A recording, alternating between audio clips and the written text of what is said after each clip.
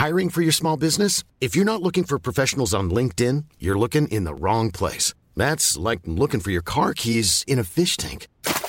LinkedIn helps you hire professionals you can't find anywhere else, even those who aren't actively searching for a new job but might be open to the perfect role. In a given month, over 70% of LinkedIn users don't even visit other leading job sites. So start looking in the right place. With LinkedIn, you can hire professionals like a professional. Post your free job on linkedin.com/people today.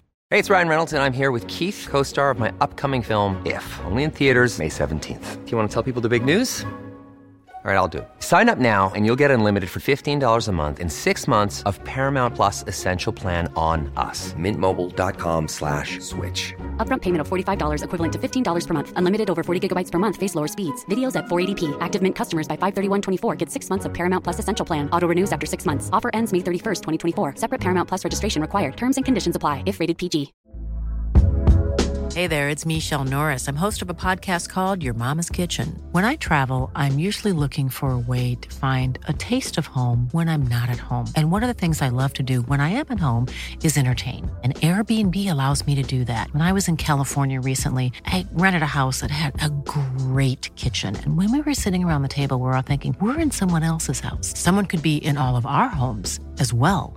If you have a home, but you're not always at home, you have an Airbnb. Your home might be worth more than you think.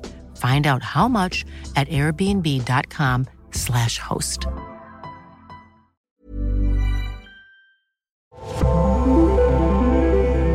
This is Newsroom Robots, the podcast where we explore the intersection of artificial intelligence and the news industry. I'm Nikita Roy, data scientist, media entrepreneur, and one of the many founders currently building their ventures at the Harvard Innovation Labs. On the Newsroom Robots, I'm excited to bring you insightful conversations with industry experts about how AI is impacting the way we do journalism. Joining me today is Liam Andrew.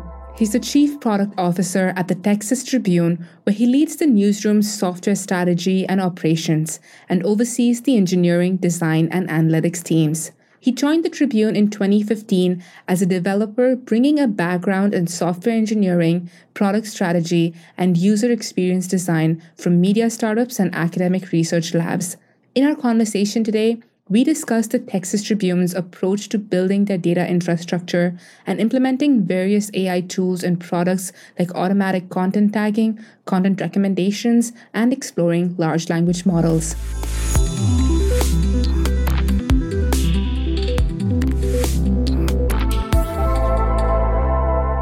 Hi, Leah. Welcome to the show. Absolute pleasure to have you here today. Thank you. Likewise.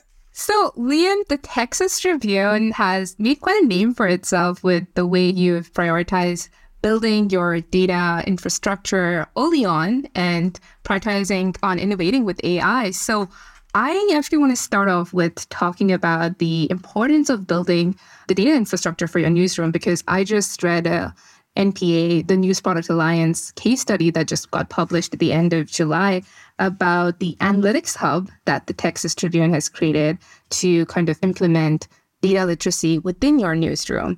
And I think it's an important conversation for us to have because about the importance of good quality data playing a role for AI development as well. Because if you step away from the news industry and see there's been so many use cases for you getting good data and using that for audience engagements and business operation.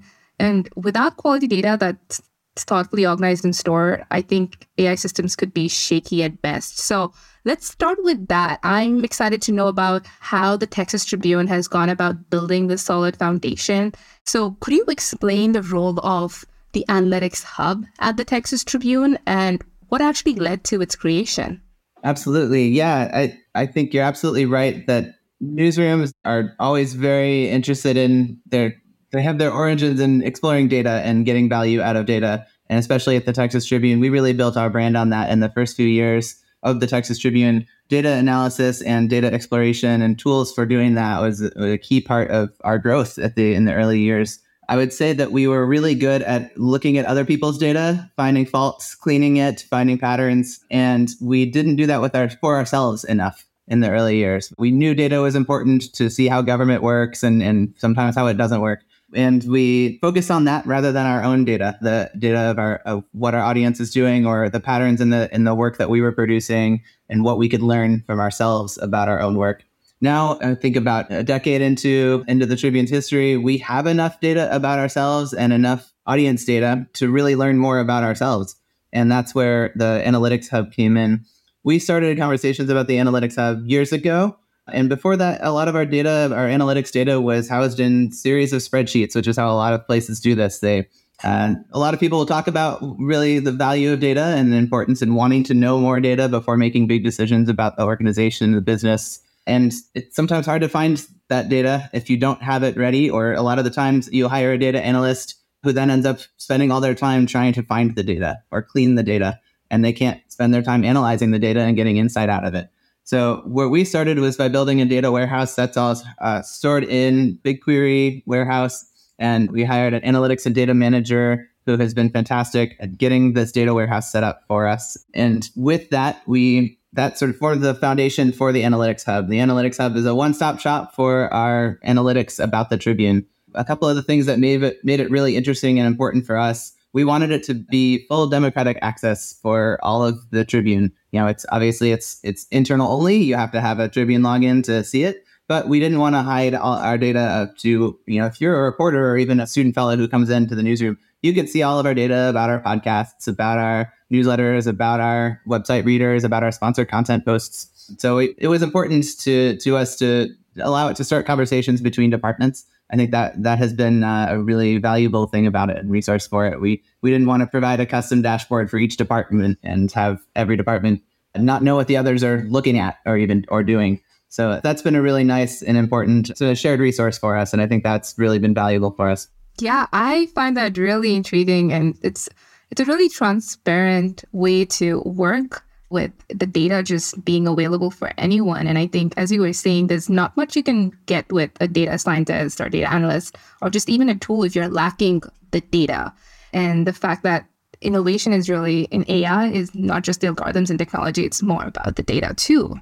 So I want to talk more about the insights that you've probably gotten from this data to work on the AI initiatives that you've been building. You've worked on quite a few AI products that have come out from the Texas Tribune. So let's start with there. How have you been thinking about AI and what have you built so far? Sure. Yeah, we've spent a long time at the Tribune focused on AI. I would say on some products. We have a history with working with AI. I don't know if we called it AI at the time. I think that's something we're finding that it's almost a rebrand of our work, the work we were already doing around big data, or we would call it big data, machine learning, named entity recognition, NLP. There were all these terms, and they were kind of fuzzy words at the time, but now it's really all gone under this big blanket of AI. So that's what we're calling it now. But I would say we started, one of the places that we're using a lot of AI tools is in our tagging system. We have the tags are really important. Like you were saying with our data warehouse, for instance, in our Analytics Hub, we aren't going to be able to get much insight out of our stories if we can't categorize them smartly and find patterns within the topics that we're covering. So for instance, we need to know that our education stories can be divided into public education and higher education, or into stories about this metro area versus that one. So it's really important for categorizing our content before we can gain any insight in specific beats or seeing how a certain type of channel is performing. So that's a big place that we started. The AI work that we did initially for our tags was in suggesting tags to our editors when drafting a story, and our content management system would take the full text of that story and run it through Watson, for instance, that's named entity recognition, to see what actors are in that story. Our tagging system connects those actors with topics. So for instance, if we name University of Texas in Austin in the story, it would be more likely for it to be a story about higher education. Or we name a certain lab there, for instance, a science center there, it will know that it's about a certain topic within that group. So that's really important, just to suggest consistent tagging for editors in different desks, making sure there's at least somewhat unified ability to tag our stories in a consistent way, even if our night editor is doing it rather than our daytime editor. or if our higher education editor is doing it rather than our politics editor. So that's where we started, is just to help suggest the right tags to editors to make sure that we have consistent topics or consistent definition of topics between stories. And that's just, like you were saying, it's a really crucial foundation for any AI work, as well as just any smart metrics you can get out of your newsroom to see where you have opportunities for growth and opportunities for fundraising and more. So the consistency that you've built out with the automatic content tagging system has really helped you in adding more data to what your content has already and leveraging that.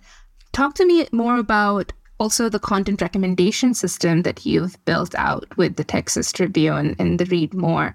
There's been some innovative work going out over there as well. What have you been doing?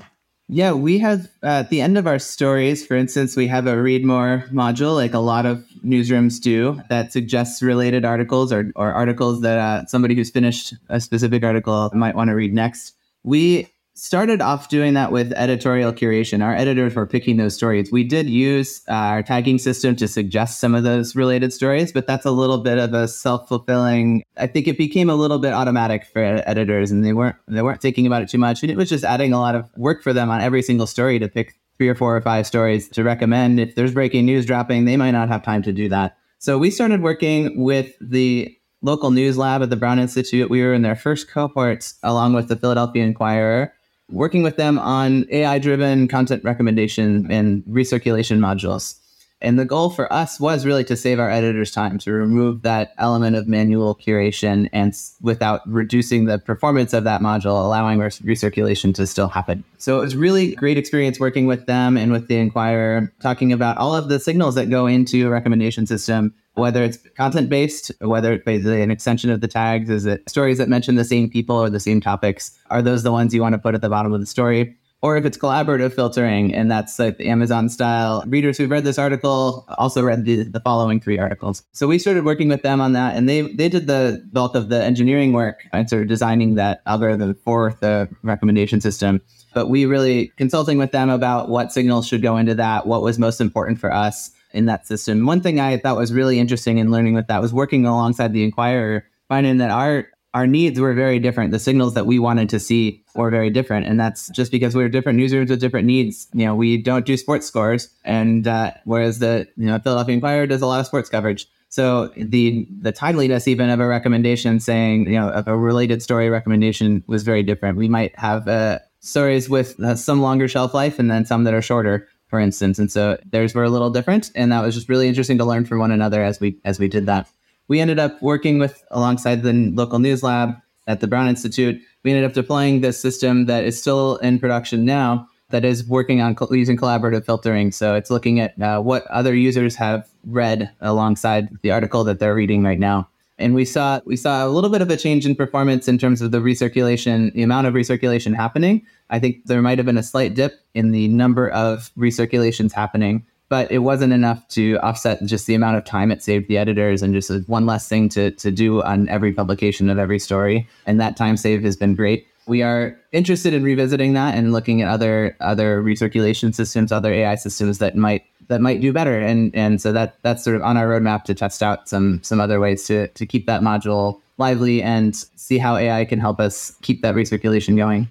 Let's get deeper into that, because I think the content recommendation system is so important, since it's not a one-size-fits-all model, and that's really innovative in the way we are distributing content and showing that to our audience. And Eli Chung, who came on the podcast earlier, spoke about just the need for us to use this for this treasure trove of content and move away from that model that we've been using for so long. So I want to understand, what were the key kind of success metrics that you were looking at when deploying this project? And what was the biggest challenge you faced? The biggest metric of success, was automating the editors, this thing that was otherwise a very manual process. I think that was crucial for us, and everything else was sort of cherry on top. We didn't want to see a drop in recirculation be more than about 20 to 30% of what we were originally getting. We knew, I guess I shouldn't say that we knew, but my hypothesis was that we were going to see a little bit of a drop, because an individual editor recommending a related story that's a lot of value. That's an editor who is a huge expert on the topic that they're working on and has seen and knows our entire archive, knows what we've produced before, is going to have really good signals there. I think that is something that we are in turn looking at now, as all of those manually curated stories are now, or researching the potential of using those as training data for the next set of AI work that we might do, training on sort of automating these related stories.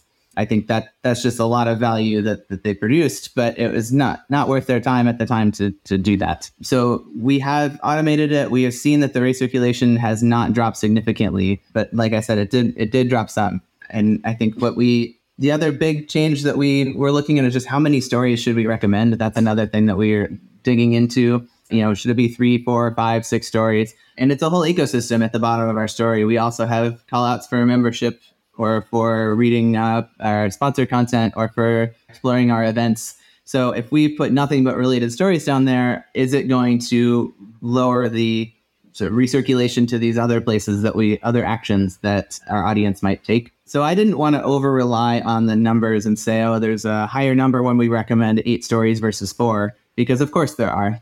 I think if it lowers if it pushes other things farther down the page that are also important to our audience or to our business, then we don't want it to negatively affect that. So I would say, yes, we saw a slight drop in our overall recirculation rate, but it was worth it for us, and partly because we also knew that there was a lot of other stuff on the bottom of the page that we did want readers to reach as well.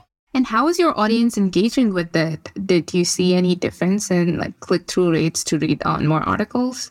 We saw, again, a very slight drop, but it was not a significant enough one to worry us. And I think that we are continuing to see users going back and reading more and more articles. One of the features that we shipped at the same time as we sort of automated these read more features was to put in a related link plugin sort of inside of stories, so that in the middle of a story, it might suggest a story that an editor would really like somebody to read.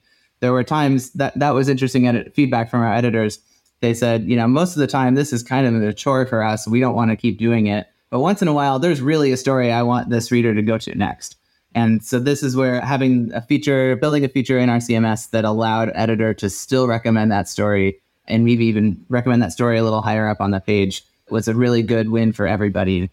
Interesting. This conversation so far has really gotten me curious to know more about how is the Tribune's overall AI strategy really in line with the mission and objectives? How are the tools that you're building contributing to that mission? There's a lot going on here, as we know with AI, especially this year.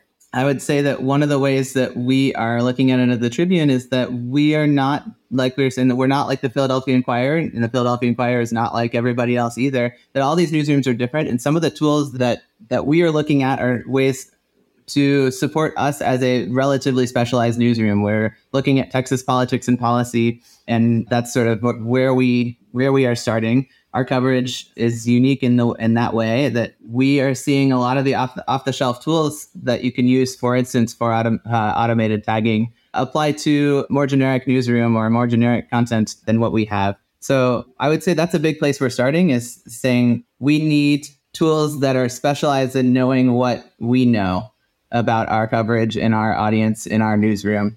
And so that's kind of been a guidepost, I think, as I've been working, especially with our managing editor for visuals, Darla Cameron. She and I have been leading sort of an AI task force within the organization to talk about some of the opportunities and of course, the drawbacks or challenges in some of the latest AI tools. There's certainly a lot more interest across the newsroom now than there was last year, for instance, in these tools. First, there was a lot of worry. A lot of our discussions have been talking about it's not all worry out there. We've got opportunities here too. We've held a couple of really productive brown bag sessions, which got really high attendance, optional for all staff. And a lot of editors are excited to be there. A lot of business staff are really excited to be there, talking about what we can do, some of the things that we could do, not just for production and for analysis, but also for story generation and new ideas that the newsroom is getting about what sort of scale can we achieve on some of the stories we'd like to write about, but just don't have the capacity to do as a relatively small newsroom covering a gigantic state. Yeah, and I'm curious to know, how have you been approaching generative AI with your work? What's been the approach towards tools like ChatGPT?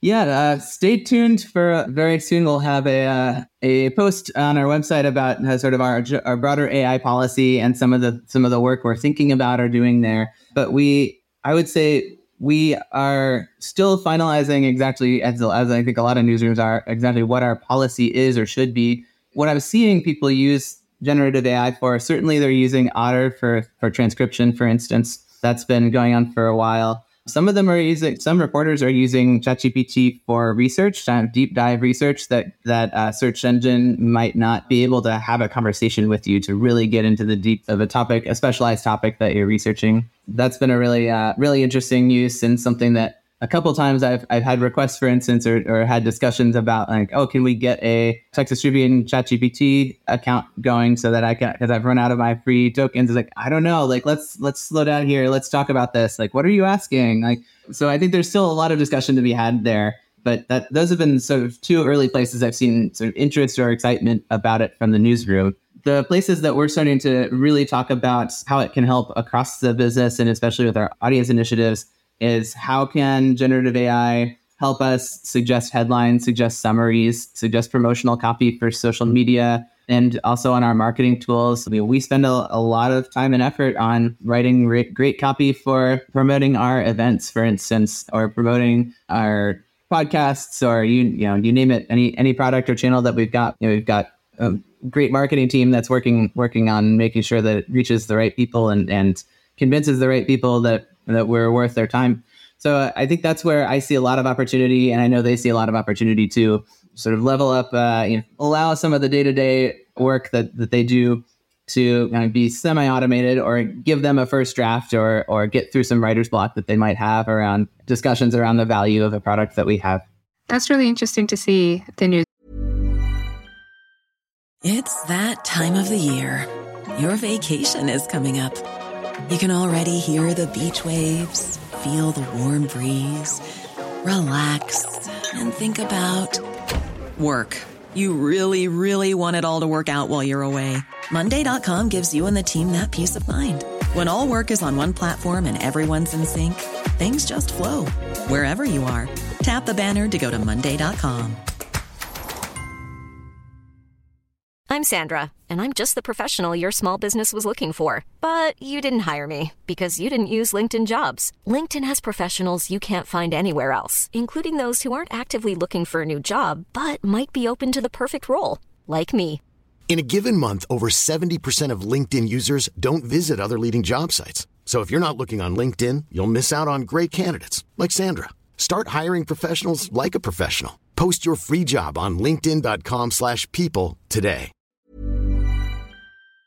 You're taking such an active approach towards experimenting and testing out with those use cases. And this is bringing me back to, we had this really long conversation at Media Party back in June talking about building custom LLM for your newsrooms and exploring that idea. I'd love to hear more about how you have been thinking about it with your work at the Tribune. Like I was saying, and because I don't want to say we're completely unique and special, but we are a specialized newsroom, and so some of the generic tools out there don't do the job that we would like them to do, and have the expertise that we have or need for Texas politics and policy. So I think what we've been starting to do as we look at tools like ChatGPT and seeing their value, there are two reasons that we are kind of exploring customizing those or adding a custom element. One is that we know that ChatGPT is kind of based on the whole entire users of the whole web and in the content on the web. That's pretty generic and often doesn't have the expertise that we need. And as we all know, it tends to give wrong answers sometimes, or just can't answer specialized questions that, for instance, our staff might have about, or our audience might have around Texas politics and policy in particular. So one thing I've been excited about the potential of is, can we train an AI model on specialized Texas history, politics, and policy? A tool like that would be really useful in a couple ways. It could be a user-facing tool if we really were confident in its answers. I think first and foremost, though, and as I've talked about this with our editorial staff, we think this would be a really useful onboarding tool for our staff, for new reporters coming in who have not worked in Texas politics and policy and need to get up to speed really quickly on how the legislative session works, for instance, or how a certain law has been challenged or held up further. So that's a place where we have that data in the Texas Tribune's archives, 13 years of stories. We also have archives of hundreds of events and panels and podcasts. There's a lot of content that we already have. If we were able to train a model to gain the knowledge of the Texas Tribune, sort of inputting the Tribune rather than the whole web, what would that give us? Could it give us more quality than quantity? It might not be able to answer everything because we know that these models require a lot of data to be really, really concrete on its answers to everything. But if you ask it specific questions about specific things, could it be better than a more generic model? So that's one place we're starting. And then I'd say also one of the reasons we're looking at building our own is just simply out of privacy concerns around giving a generic LLM, a service, data about what we're researching or what we're writing, especially if it's something we haven't written about yet, or if it's just something we're exploring, and making sure that we're not giving information to these models that could then be regurgitated in some other format elsewhere. Exactly. I feel like with so many generative AI tools that are coming right now, my first instinct is to go and check what the privacy policy is, because I'm just worried about how they're using the data, where it is. A lot of them I've been noticing don't even have an about us or a privacy policy. So that's concerning. Too excited about the tech to bother with the privacy, right? Yeah. Yep. So I'm really excited about this idea of exploring, and we're also exploring this, building custom LLMs and learning more about how that could be useful for newsrooms. Yeah, the place we're starting there, we have a great engineering team and data visuals team that are really well versed in sort of data analysis and also in engineering, of course, and building. So we've been exploring open source language models and how they would work with some of the inputs that we give it. What would we train it with in order to get the answers or results that we might want?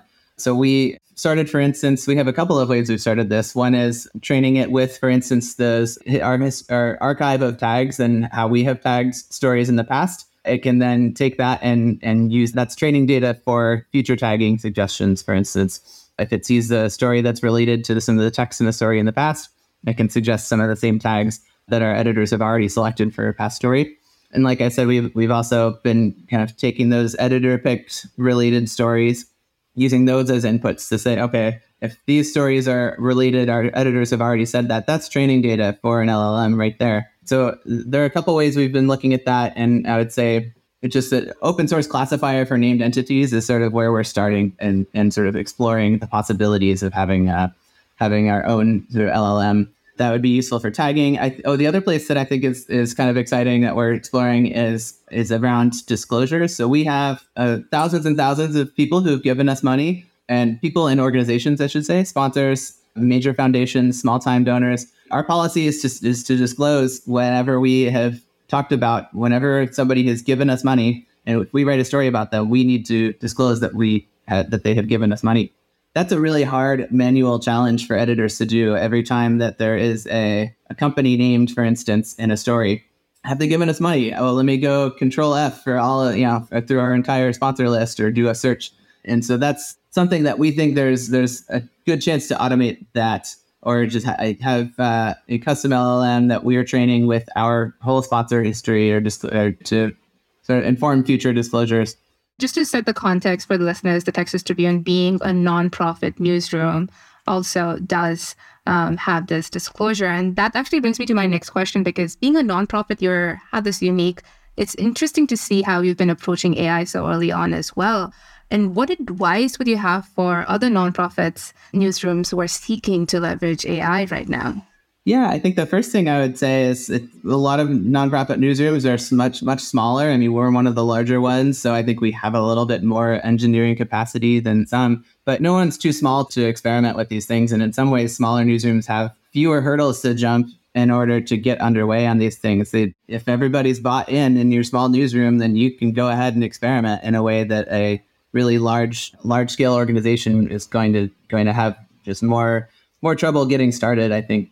And I would say for nonprofits in particular, not just small newsrooms, but nonprofit newsrooms, this is a really good time to be asking for resources from funders on AI. Some of the projects that you might have wanted to do for a long time, whether or not they're generative AI, a lot of the work that we're doing here that I'm talking about around entity recognition or disclosures, this isn't all generative work. It's just AI work. It's work that requires natural language processing and LLMs to do. There's more, I would say funders are listening more to that than they were before, because there's a lot of excitement about generative AI.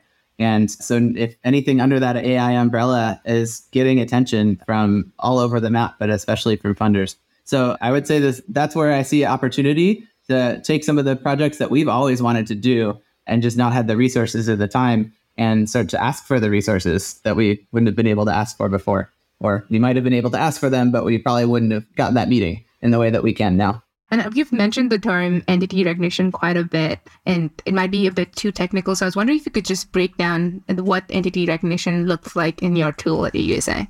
Yes. So entity recognition is taking a long string of text and finding the actors in it. And as actors, it can be people, places, organizations, topics, events. I think those are the big five. I might be missing one.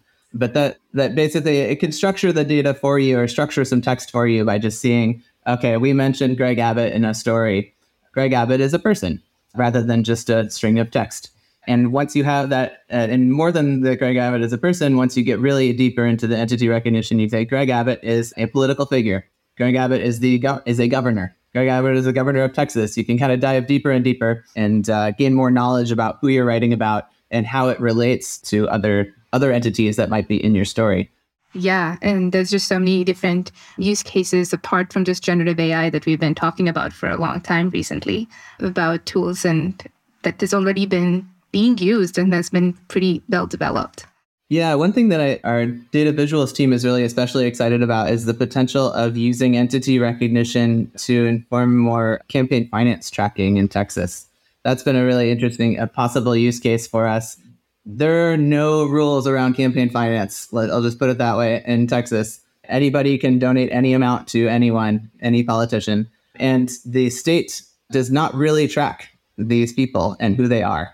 They have a string of text. That's what they do. They don't structure that text. So one thing we would love to do is find a way to take these roles of campaign finance data, start to say, this is a person or an organization that's giving the money. This is the industry they're from.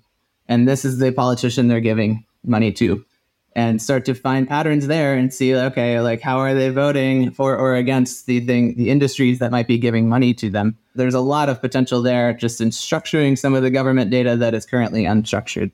Wow, that's a really interesting use case, and seeing how all of the learnings and findings you've been implementing on the tech side of your newsroom can also go about to help your journalism understand more and implement that to broaden the work you do. Yeah, it almost balloons into like too many opportunities and ideas to keep track of. That's certainly happening. And, then we'll start talking about that and we'll say, oh, what about if we could also have meeting transcripts for all these meetings with these donors? Is like, yes, this would be great. Like, where are we going to stop? Yeah, and I think that's bringing me back to, I want to talk more about the human side of the business with you. You've been instrumental in building out this kill team and leading it at the Tribune. And I think something that a lot of our listeners, whether they're in leadership role or just starting out in their career, would find incredibly insightful would be, how are you building out your technical team and ensuring that they're aligning with the Tribune's objectives? And what do you look for when hiring your engineers?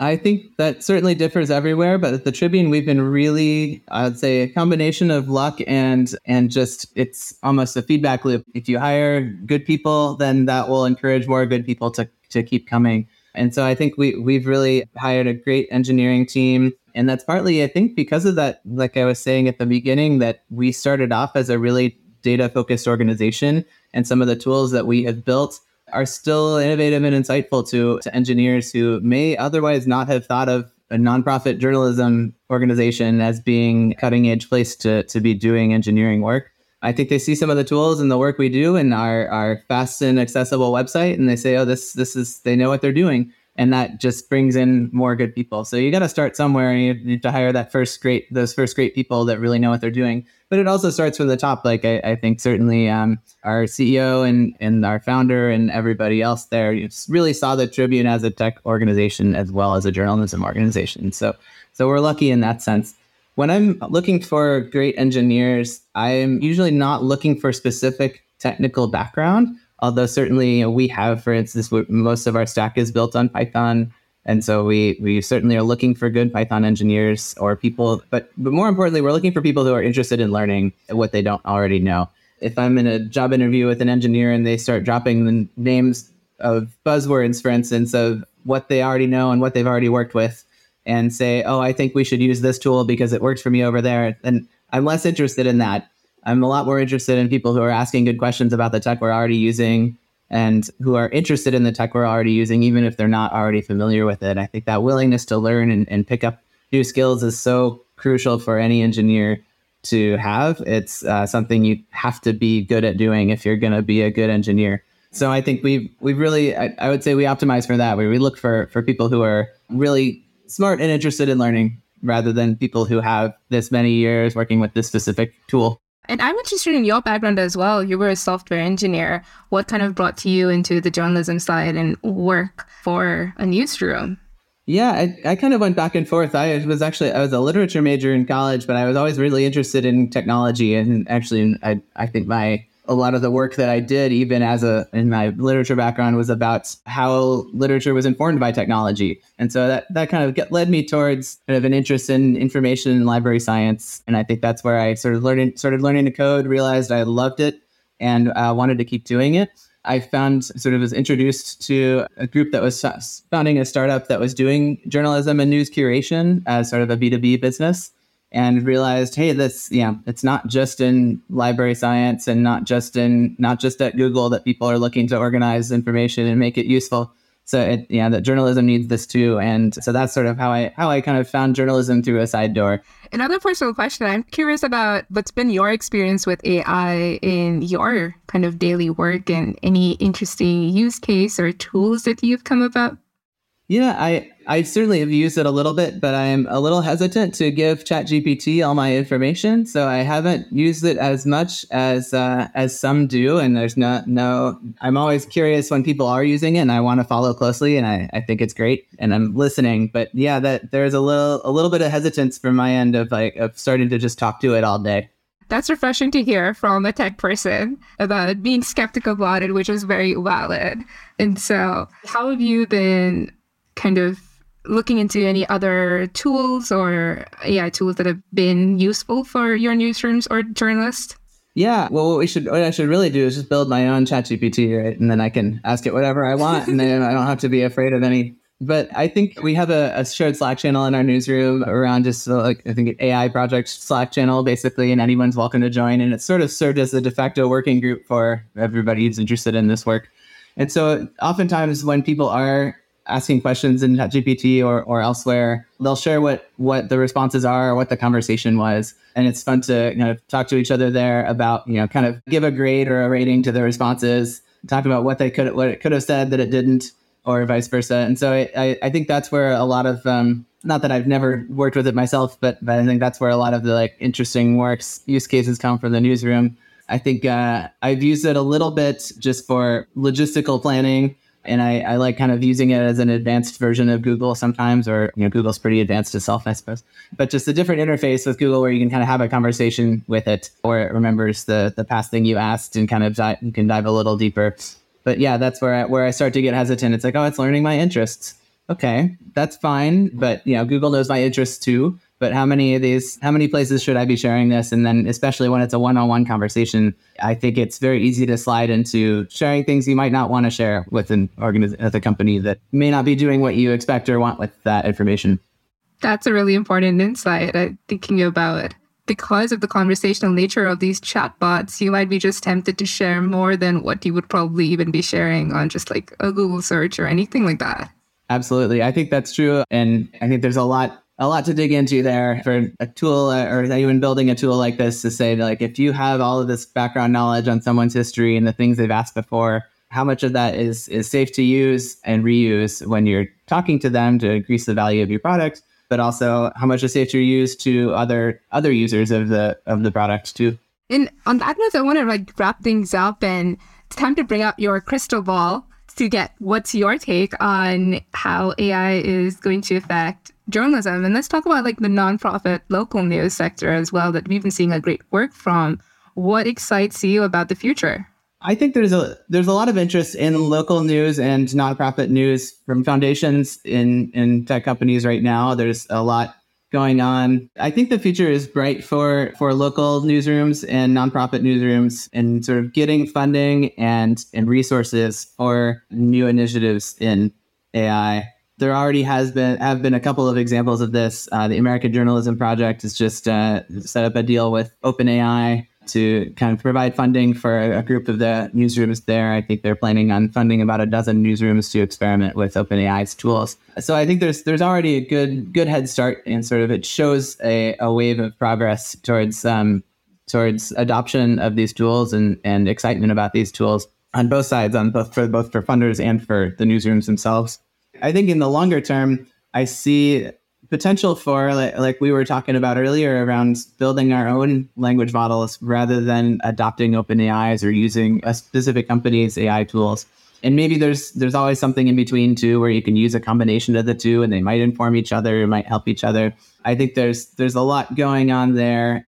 I hope that we will see it get easier and easier to adopt your own models. And already we see that, certainly with some of the open source LLMs that are out there and some of the work that is quickly happening in this space.